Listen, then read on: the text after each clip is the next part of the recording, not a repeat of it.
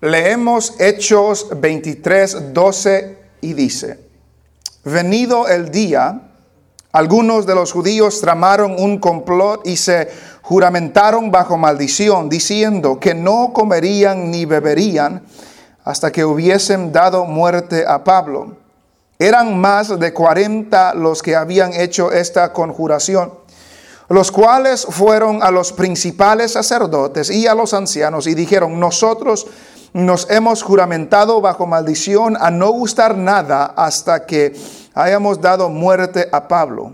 Ahora pues, vosotros con el concilio requerid al tribuno que le traiga mañana ante vosotros, como que queréis indagar alguna cosa más cierta acerca de él. Y nosotros estaremos listos para matarle antes que llegue. Mas el hijo de la hermana de Pablo, oyendo hablar de la celada, fue y entró en la fortaleza y dio aviso a Pablo. Pablo, llamando a uno de los centuriones, dijo: lleva a este joven ante el tribuno, porque tiene cierto aviso que darle. Él entonces, tomándole, le llevó al tribuno y dijo: el preso Pablo me llamó y me rogó que trajese ante ti a este joven que tiene algo que hablarte. El tribuno, tomándole de la mano y retirándose aparte, le preguntó: ¿qué es lo que tienes que decirme? Él le dijo: los judíos han convenido en rogarte que mañana lleves a Pablo ante el concilio, como que van a inquirir alguna cosa más cierta acerca de él. Pero tú no les creas, porque más de 40 hombres de ellos le acechan, los cuales se han juramentado bajo maldición a no comer ni beber hasta que le hayan dado muerte. Y ahora están listos esperando tu promesa. Entonces el tribuno despidió al joven, mandándole que a nadie dijese que le había dado aviso de esto. Y llamando a 2 centuriones, mandó que preparasen para la hora tercera de la noche 200 soldados, 70 jinetes y 200 lanceros para que fuesen hasta Cesarea. Y que preparasen cabalgaduras en que, poniendo a Pablo, le llevasen en salvo a Félix el gobernador. Y escribió una carta en estos términos: Claudio Lisias, al excelentísimo gobernador Félix, salud. A este hombre aprehendido por los judíos y que iban ellos a matarlo, libré yo acudiendo con la tropa, habiendo sabido que era ciudadano romano, y queriendo saber la causa por qué lo acusaban, le llevé al concilio de ellos. Y hallé que le acusaban por cuestiones de la ley de ellos, pero que ningún delito tenía digno de muerte o de prisión. Pero al ser avisado de acechanzas de los judíos habían tenido contra este hombre, al punto le he enviado a ti, intimando también a los acusadores que traten delante de ti lo que tengan contra él, pásalo bien. Y los soldados, tomando a Pablo como se les ordenó, le llevaron de noche a Antípatris, y al día siguiente, dejando a los jinetes que fuesen con él, volvieron a la fortaleza. Cuando aquellos llegaron a Cesarea y dieron la carta al gobernador, presentaron también a Pablo delante de él. Y el gobernador, leída la carta, preguntó de qué provincia era, y habiendo entendido que era de Cilicia, le dijo: te oiré cuando vengan tus acusadores, y mandó que le custodiasen en el pretorio de Herodes. Amén. Pueden sentarse.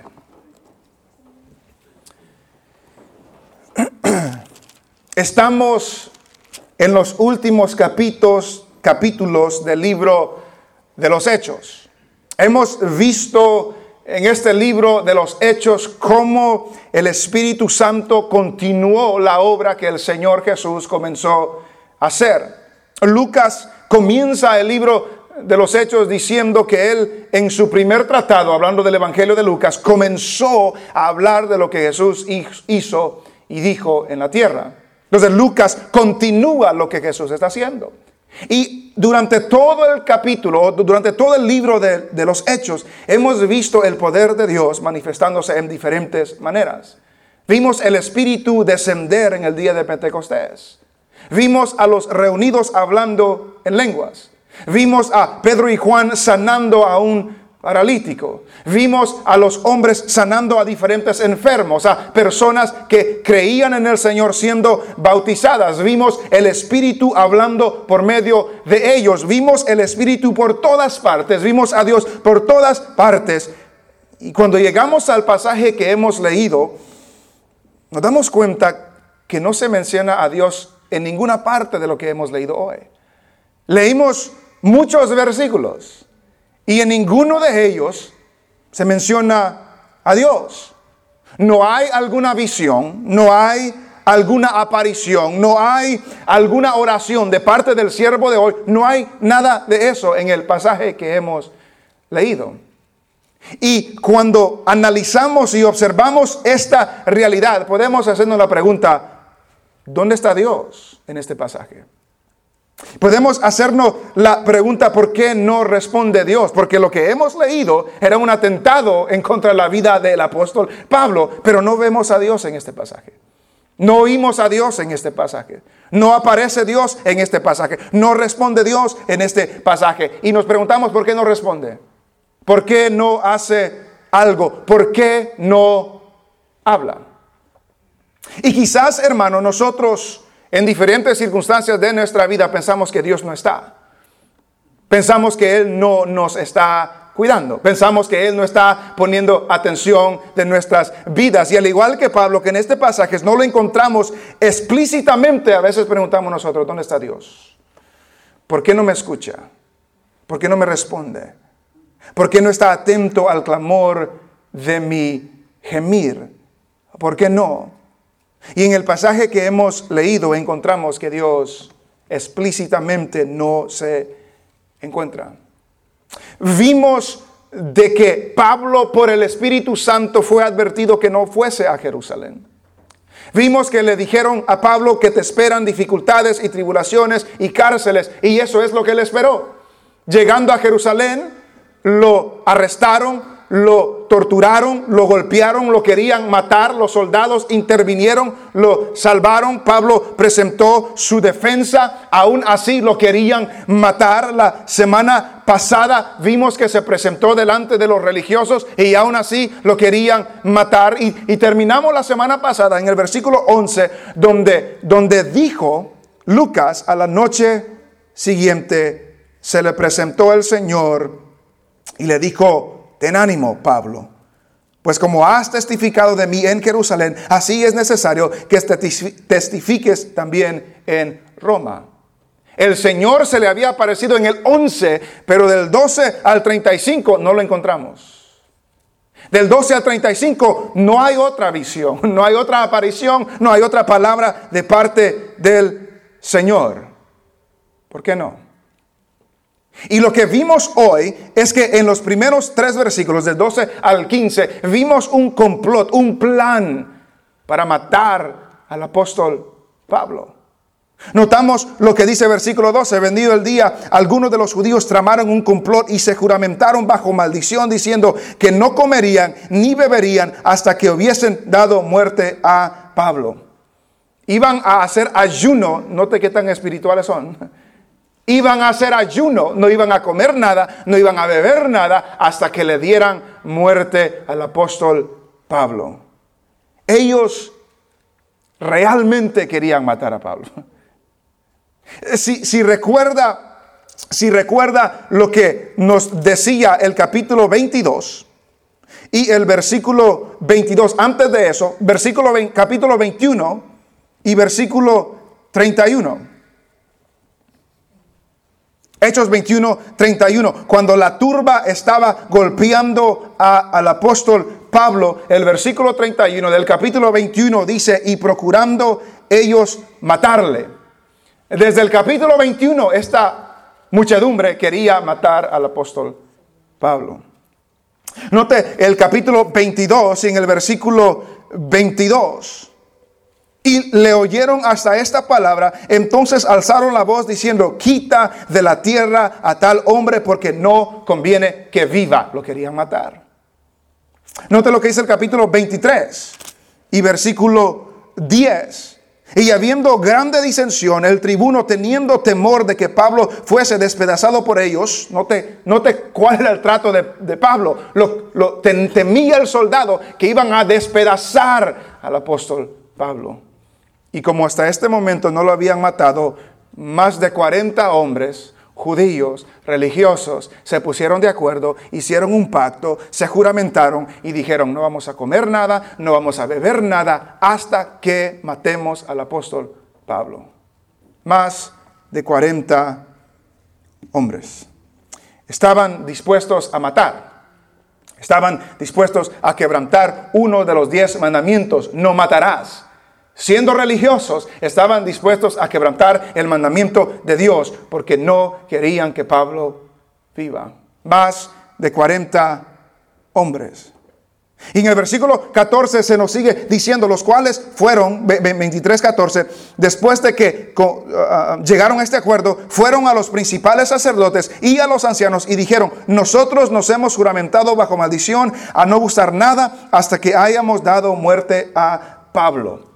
Fueron a los líderes religiosos, no solamente a los religiosos, fueron a los líderes religiosos y le dijeron: nosotros hemos hecho este pacto que no vamos a comer y no vamos a beber hasta matar al apóstol Pablo.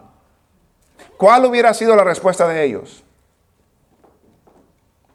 No lo hagan. Están quebrantando el mandamiento de Dios. Están desobedeciendo a Dios. Los líderes religiosos hubieran dicho eso. ¿Pero qué hicieron ellos? No dijeron nada. Luego, primero le dicen: nosotros hemos hecho este acuerdo.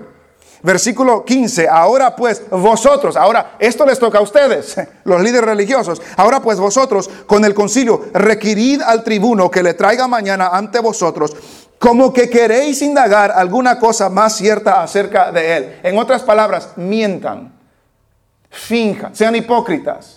Manden llamar a Pablo porque quieren investigar más seguro, algo más del apóstol Pablo. Háganse como que quieren llamar a Pablo, investigar más a Pablo. Ese es el trabajo de ustedes. Y termina el 15 diciendo: y nosotros estaremos listos para matarle antes que llegue. No solamente los religiosos, sino los líderes religiosos no se opusieron. No dijeron que no. No dijeron nada. Estaban de acuerdo con el plan porque ellos también querían matar a Pablo. Ellos no se negaron. Estaban de acuerdo con el plan. Y antes de seguir en el resto del pasaje, nos hacemos una pregunta. ¿Cree usted que este plan, este complot, sorprendió a Dios? ¿Cree usted que este plan de matar a Pablo tomó de sorpresa a Dios? Como que estaba inesperado, como que Dios estaba sentado en su trono y dijo: esto no lo esperaba, esto no lo vi, esto no sabía que iba a suceder. Algunos dirían que sí, esto lo agarró de sorpresa. Algunos dirían que sí, esto sorprendió a Dios. Hay algunos que dicen que Dios no lo sabe todo. Hay algunos que dicen que Dios no conoce el futuro. Hay algunos que dicen que Él no sabe lo que va a suceder mañana, sino que Él también está aprendiendo como nosotros estamos aprendiendo. Nosotros rechazamos esa postura. Nosotros rechazamos esa creencia y nosotros afirmamos que nada sorprende a Dios. Nosotros afirmamos que nada encuentra a Dios desprevenido. Nosotros afirmamos que Él lo sabe todo. Él hace lo que ha determinado hacer y sus propósitos no son frustrados, no son alterados por los planes del hombre. Dios tenía planes con Pablo. Y este plan de estos judíos de matar a Pablo no lo sorprendió a Dios. No lo agarró de sorpresa. Sino que Dios sabía exactamente lo que estaban haciendo. Y Dios sabía exactamente lo que Él iba a hacer. Porque Dios lo sabe todo. Sus planes son perfectos. Sus planes son eternos y Él hace lo que Él ha determinado hacer, y no hay nada que el ser humano pueda hacer para frustrar los planes de Dios. No hay. Estuve en una conferencia la semana pasada, y una de las cosas que un orador dijo es que debemos de tener una teología grande de Dios, una creencia grande de nuestro Dios. Y quiero que esto se nos quede grabado, y vamos a ver algunos pasajes. Antes de seguir en lo que resta de lo que hemos leído, quiero que leamos algunos pasajes para que se nos quede grabado esto, que el Señor hace lo que Él quiere, sus propósitos son eternos, Él hace lo que ha determinado hacer, y no hay nada que el hombre pueda hacer para frustrar esos planes. Amén. Vaya conmigo a Daniel. Vamos a ver a 4 pasajes. Vaya conmigo al libro de Daniel, en el Antiguo Testamento. El libro de Daniel, en el capítulo 4 y en el versículo 34. El libro de Daniel, capítulo 4, versículo 34. Note lo que Daniel nos registra. Mas al fin, aquí está hablando Nabucodonosor, el rey de Babilonia. Mas al fin del tiempo, yo, Nabucodonosor, alcé mis ojos al cielo, y mi razón fue devuelta, y bendije al Altísimo, y alabé y glorifiqué al que vive para siempre, cuyo dominio es sempiterno, y su reino por todas las edades. Nota el 35. Todos los habitantes de la tierra son considerados como nada, y Él hace según su voluntad en el ejército del cielo y en los habitantes de la tierra, y no hay quien detenga su mano y le diga: ¿qué haces? Note lo que dice el rey Nabucodonosor. El 35, todos los habitantes de la tierra son considerados como nada. Ese es usted, ese soy yo, ese es el presidente de toda nación, ese todo rey, ese toda persona comparado a Dios es considerado como nada. Y Él hace según su voluntad en el ejército del cielo y en los habitantes de la tierra, y no hay quien detenga su mano y le diga: ¿qué haces? Eso es lo que el rey Nabucodonosor dice. Alguien puede decir: sí, pero ese es el rey Nabucodonosor. Él era un impío, él no creía en Dios, esto y lo otro. Ok, vamos a ver lo que Dios dijo acerca de sí mismo. Vamos a Isaías. Dele para atrás un poquito. Isaías 46. El libro de Isaías, capítulo 46. Y versículo 9. Aquí no es un hombre hablando, aquí es Dios. Este es Dios hablando. Isaías 46, 9. Acordaos de las cosas pasadas, desde los tiempos antiguos, porque yo soy Dios, y no hay otro Dios, y nada hay semejante a mí, que anuncio lo por venir desde el principio. ¿Qué significa eso? Él sabe lo que va a suceder. Que anuncio lo por venir desde el principio, y desde la antigüedad lo que aún no era hecho, que digo: mi consejo permanecerá y haré todo lo que quiero. Que llamo desde el oriente al ave y de tierra lejana al varón de mi consejo. Yo hablé y lo haré venir. Lo he pensado y también lo haré. ¿Qué hay que el Señor no sepa? ¿Qué hay que el Señor no pueda hacer? ¿Qué hay que Él quiera hacer que no lo haga? No, mi consejo permanecerá y haré todo lo que quiero. Vaya conmigo a Salmos.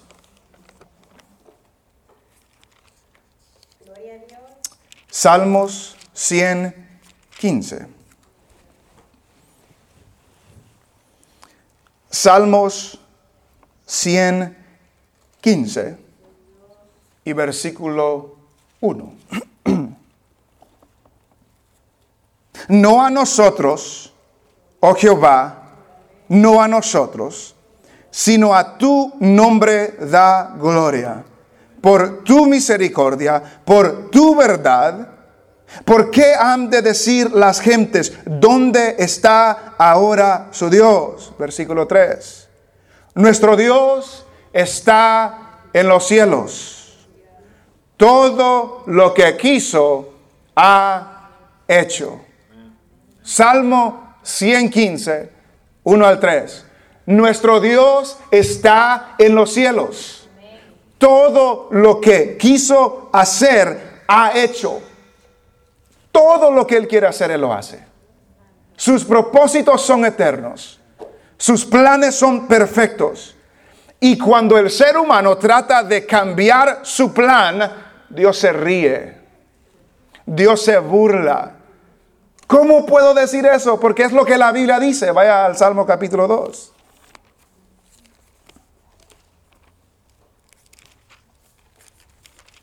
Salmo 2. Salmo 2, capítulo 1. ¿Por qué se amotinan las gentes y los pueblos piensan cosas vanas? Se levantarán los reyes de la tierra y príncipes consultarán unidos contra Jehová y contra su ungido, hablando de Jesús, hablando del Mesías, diciendo, rompamos sus ligaduras y echemos de nosotros sus cuerdas. ¿Qué dice el versículo 4? El que mora en los cielos se reirá. El Señor se burlará de ellos. Ese es nuestro Dios. Porque para llegar a Hechos, lo que hemos visto, tenemos que tener eso establecido. Dios hace lo que Él quiere. No hay nadie ni nada que pueda frustrar su plan. Y cuando Él manda al ungido, dice aquí, y los pueblos se amontonarán y van a pensar cosas vanas y van a querer destruir. Y el Señor dice, se ríe, se burla. ¿Quiénes son estos? Recuerda lo que dijo Nabucodonosor, los habitantes de la tierra son como nada, se burla, se ríe. Cuando el ser humano trata de cambiar lo que Dios quiere hacer, no podemos. Nadie puede. Y es lamentable que hay personas que de los púlpitos a veces dicen que el Señor no puede hacer algo hasta que nosotros le demos permiso. ¿Dónde está eso en la Biblia? Él hace lo que Él quiere. Él hace lo que Él quiere. ¿Quién le dice qué haces? Mi consejo permanecerá. Yo hago lo que yo quiero. Y si alguien quiere cambiar mi plan y mi propósito, me río, me burlo de ellos porque Él es Dios. Y porque Él es Dios, nada lo sorprende. Y lo que sucedió en el libro de los Hechos no sorprendió a Dios, de que Dios tenía un plan para Pablo que vaya a Roma y alguien lo quería matar. Más de 40 lo querían matar y el Señor no se sorprendió. El Señor quizás se estaba burlando de ellos. Quizás estaba riendo de ellos porque nada sorprende a Dios. Y cómo eso es una implicación para nuestras vidas. Porque si nada sorprende a Dios, ¿usted cree que cualquier situación que usted esté pasando ha sorprendido a Dios? ¿Usted cree que su problema ha sorprendido a Dios? Quizás nos sorprende a nosotros. ¿Usted cree que su problema le sorprende a Dios? ¿Usted cree que su situación le sorprende a Dios? ¿Usted cree que su necesidad le sorprende a Dios? ¿Usted cree que su enfermedad le sorprende a Dios? Nada sorprende a Dios. Dios sabe todas las cosas.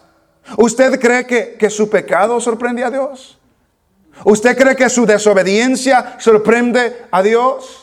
Y debemos estar claros que algunas veces nuestros problemas son causados por nuestros pecados, por nuestras desobediencias, por nuestras decisiones, por nuestra rebelión. Pero aún eso no sorprende a Dios.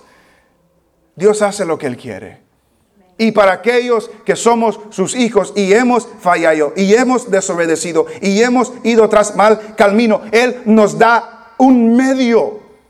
A todo aquel que ha recibido al Señor nos da un medio de acercarnos a Él. Porque Juan dice que si confesares nuestros pecados, En la confesión va el arrepentimiento también, que si confesares nuestros pecados, Él es fiel y justo para perdonarnos. Él es fiel y justo para limpiarnos de toda maldad, de purificarnos de todo mal. Y la sangre de Jesucristo, su Hijo, nos limpia de todo pecado. Nada sorprende a Dios. Sus hijos rebeldes no sorprenden a Dios. Sus hijos que han crecido y no siguen al Señor no sorprende a Dios. Y en el libro de los Hechos, el complot para matar a Pablo no sorprendió a Dios. Aunque no encontramos en el libro de los Hechos que Dios hizo algo en el pasaje que leímos, eso no sorprendió a Dios. Y me recuerda algo que Dani Berríos dice en una de sus alabanzas. Un canto que se titula Alaba a Dios. Dice una frase: cuando Él queda en silencio, es porque está trabajando. Cuando no oímos algo de Él, nada lo sorprendió. Él está trabajando. Cuando no vemos que las cosas no están saliendo como queremos, cuando no vemos que algo está sucediendo, Dios está trabajando. Dios está obrando.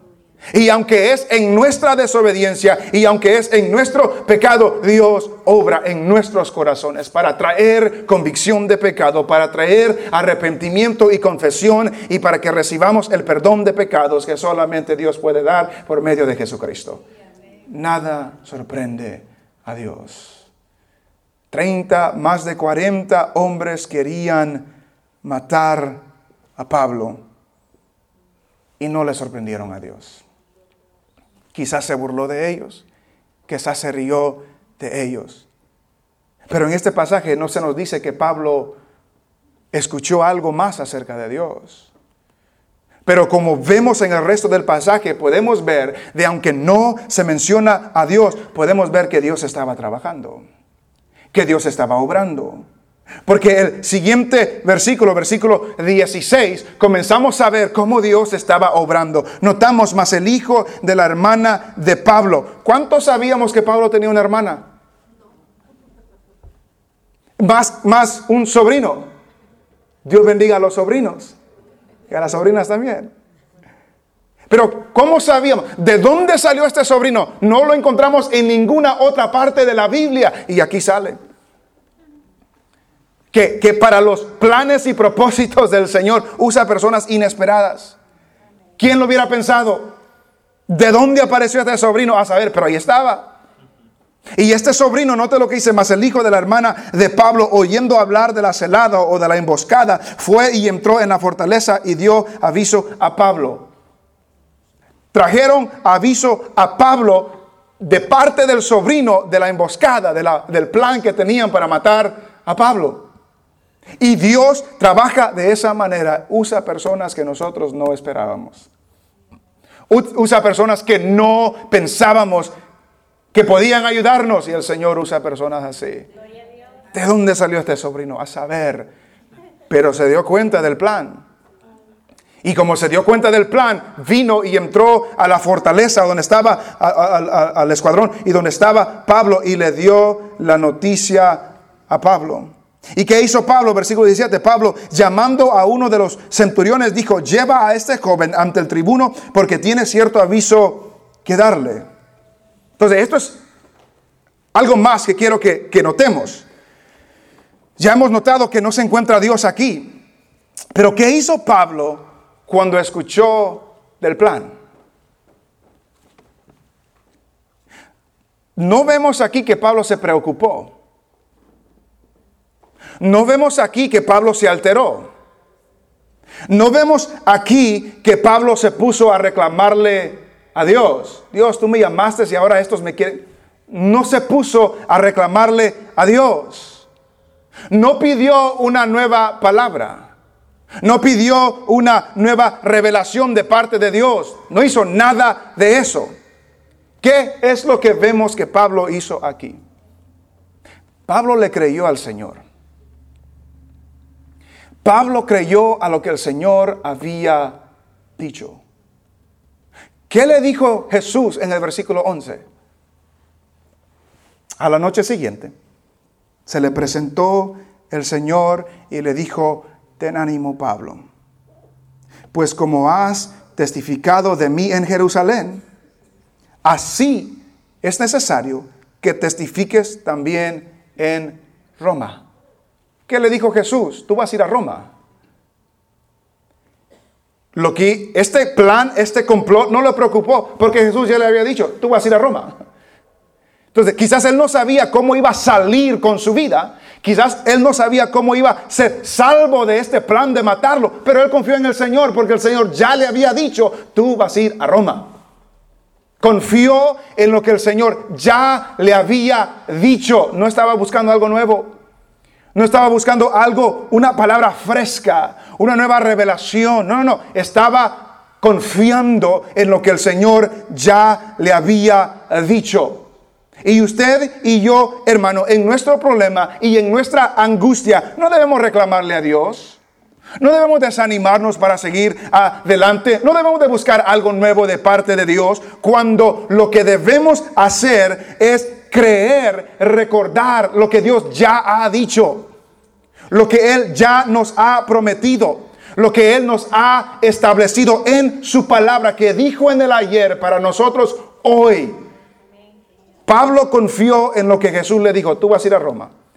Y como Jesús ya le había dicho: tú vas a ir a Roma, pues yo no sé cómo voy a salir de esto, pero yo voy a ir a Roma, porque el Señor ya me dijo que yo voy a ir a Roma. Debemos de recordar, hermanos, lo que Dios ya ha dicho. Debemos creer lo que Él ha prometido. Debemos confiar en su palabra y descansar en esa palabra. ¿Por qué? Porque la palabra de Dios es firme. Porque Dios es firme. La palabra no falla. Porque Dios no falla. La palabra es fiel. Porque Dios es fiel. La palabra es segura. Porque Dios es seguro. Usted y yo tendremos problemas y dificultades, y los tenemos hoy quizás, pero no debemos preocuparnos, no debemos desanimarnos. Debemos recordar lo que Dios dijo ayer, lo que prometió ayer en su palabra, para animarnos a seguir adelante. Y aunque no sepamos la salida, no sepamos cómo va a resolverse el problema, pero confío en Dios, en su palabra y lo que Él me ha prometido. Dios es fiel, su palabra es fiel, su palabra no cambia.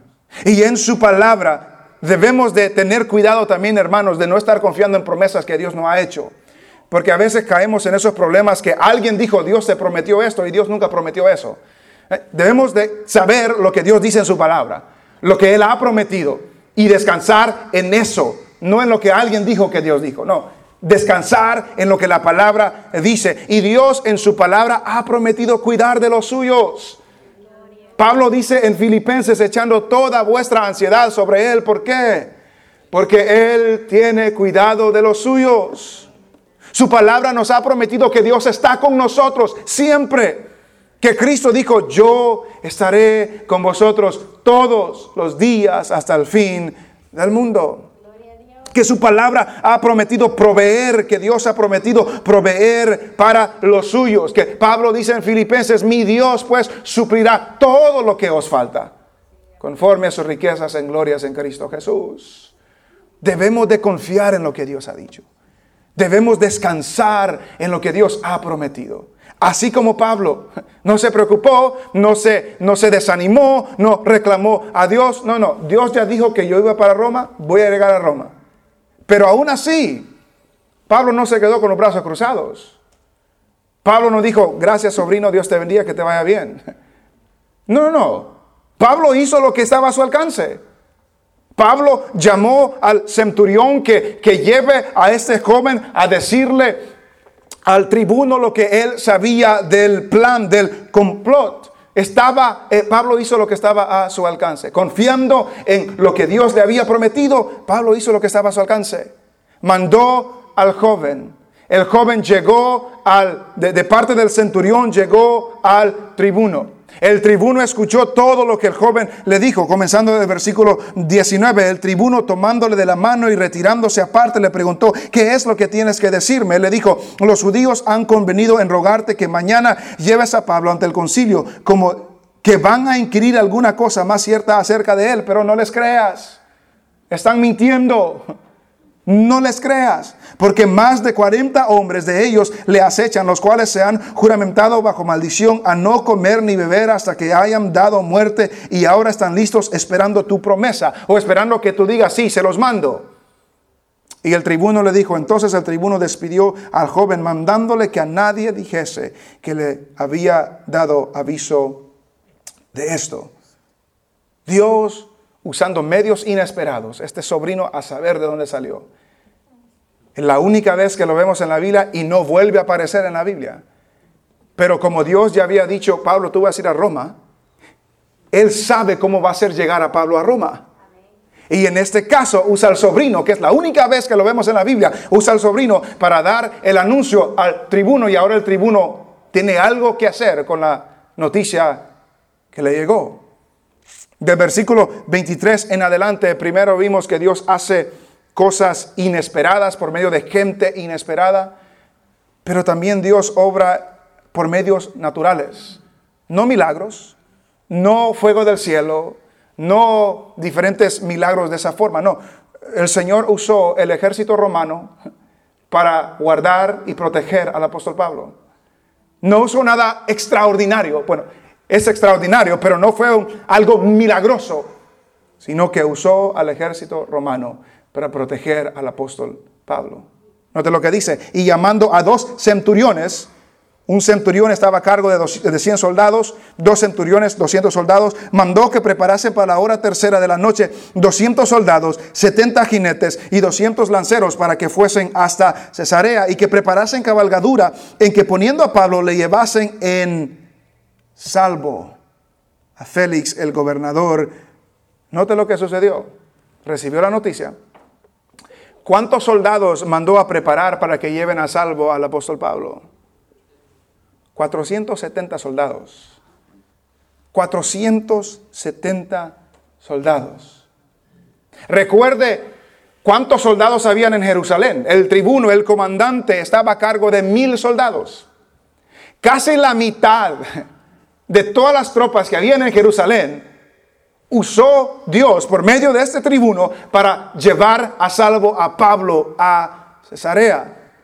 ¿Por qué? Porque la palabra de Dios es fiel. Y Él usa diferentes medios, diferentes maneras. Y aunque estos 40 se comprometieron a matar a Pablo, Dios usó al sobrino, una persona inesperada. Y Dios usó a los soldados romanos, algo natural, para llevar a salvo al apóstol Pablo hasta Cesarea.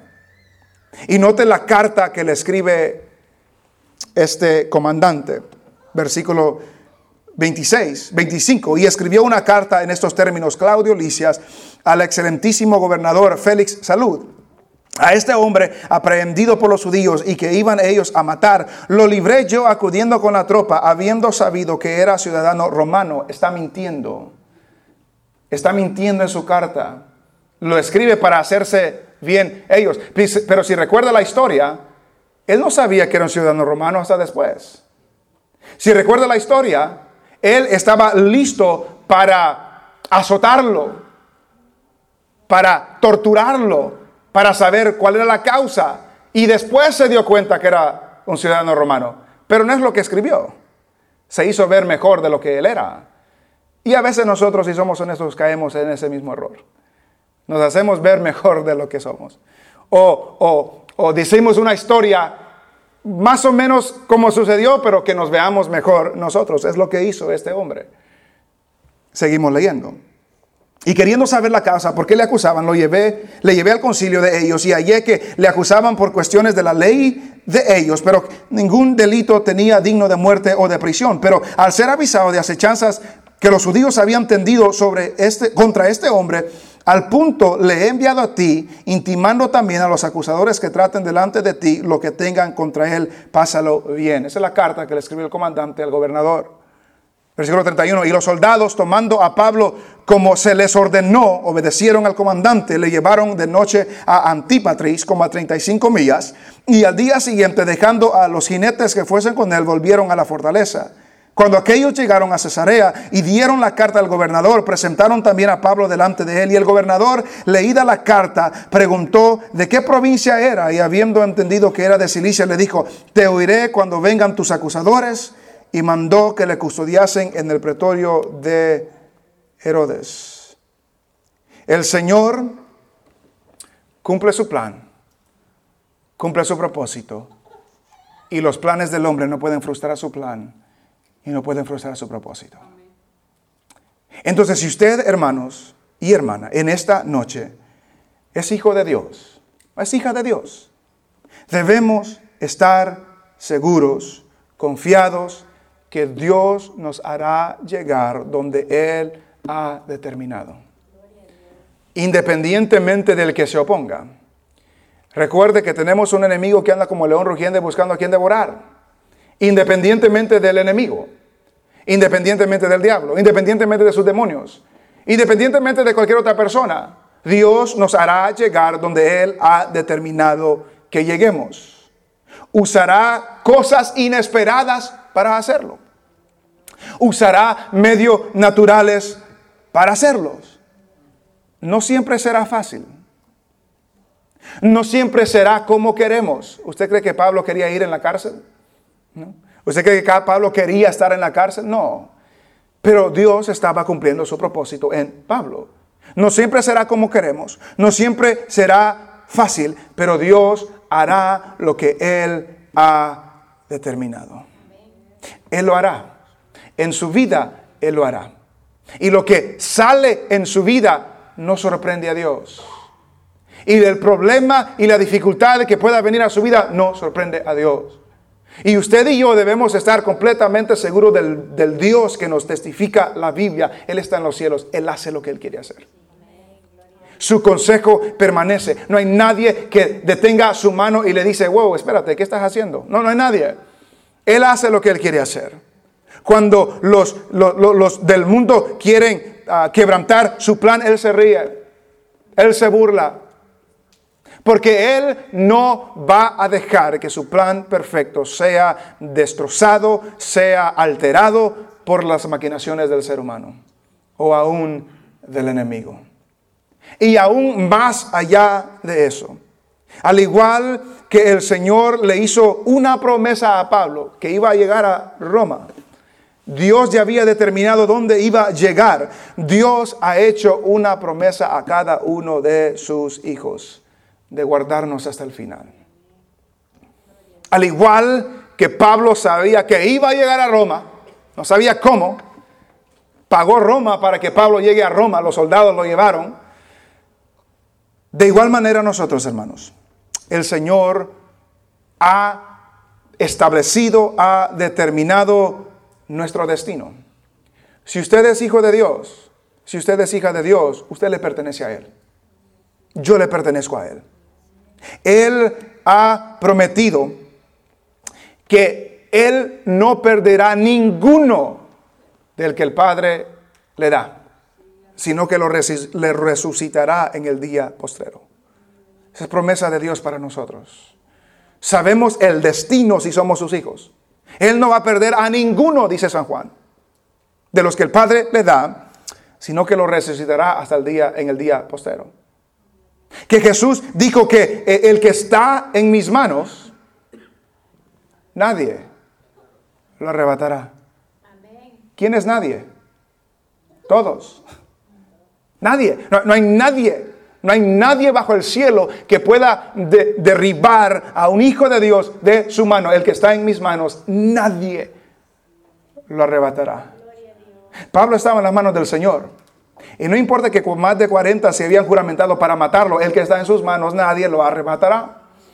Que el Señor cumplirá su propósito porque así lo ha determinado. Y si usted es hijo de Dios, el Señor nos va a hacer llegar a su gloria. Porque Él lo ha prometido. Nada lo sorprende. Confiemos en lo que Él ha dicho. No estemos buscando algo nuevo. Confiemos en lo que Él ya ha dicho, en sus promesas, en sus verdades fundamentales que nunca cambian. Confiemos en ello. El sobrino de Pablo apareció de a saber dónde y el Señor lo usó. Estos soldados romanos ni sabían que estaban obedeciendo el mandato de Dios, pero lo hicieron. Y seguiremos la historia en las siguientes semanas, pero Dios cumple sus propósitos, hermanos. Dios cumple sus propósitos. Se cuenta la historia de que una mujer en Turquía le robaron su propiedad y que fue al sultán, que le dicen al líder, y estaba pidiendo que le paguen por las cosas que le robaron. ¿Y cómo te las robaron? Pues me dormí, y cuando me dormí me la robaron. ¿Y por qué te dormiste? Porque yo pensaba que tú estabas despierto. Y él le gustó la respuesta porque tenía confianza en él de protegerla. Y ese es el trabajo del gobierno. Pero muchas veces fallan. Pero el Señor no duerme. El Señor no falla. El Señor siempre está a nuestro cuidado. El Señor siempre está a nuestro favor. Y el Señor nos hará llegar. Nos hará llegar donde Él ha determinado hacernos llegar si somos sus hijos. Terminamos con un versículo en el libro de Judas. Penúltimo libro de la Biblia, antes de Apocalipsis.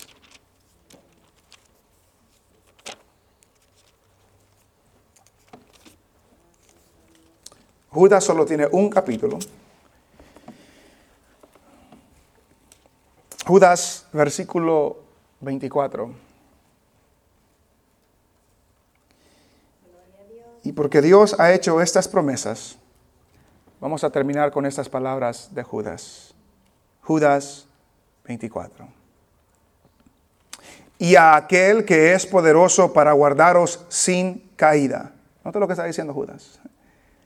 Y a aquel que es poderoso para guardaros sin caída y presentaros sin mancha delante de su gloria con gran alegría. Note lo que está describiendo el Judas. Dios tiene poder para guardarnos sin caída. Dios tiene poder para presentarnos sin mancha delante de su gloria con gran alegría. Dios tiene ese poder. Y Dios lo hará en los suyos. A ese Dios que tiene ese poder de guardarnos, a ese Dios que tiene ese poder de presentarnos sin mancha delante de su gloria con gran alegría, versículo 25, al único y sabio Dios, nuestro Salvador, sea gloria y majestad, imperio y potencia, ahora y por todos los siglos. Amén. Él es nuestro Dios, que tiene poder para guardarnos sin caída. Y si hemos caído, tiene poder para restaurarnos. Porque si confesamos nuestros pecados, Él es fiel y justo para perdonarnos de toda maldad y limpiarnos de toda maldad. Y la sangre de Jesucristo, su Hijo, nos limpia de todo pecado. Confiemos en el Señor, confiemos en su palabra y acerquémonos a Él en arrepentimiento y fe cuando hemos fallado delante de Él.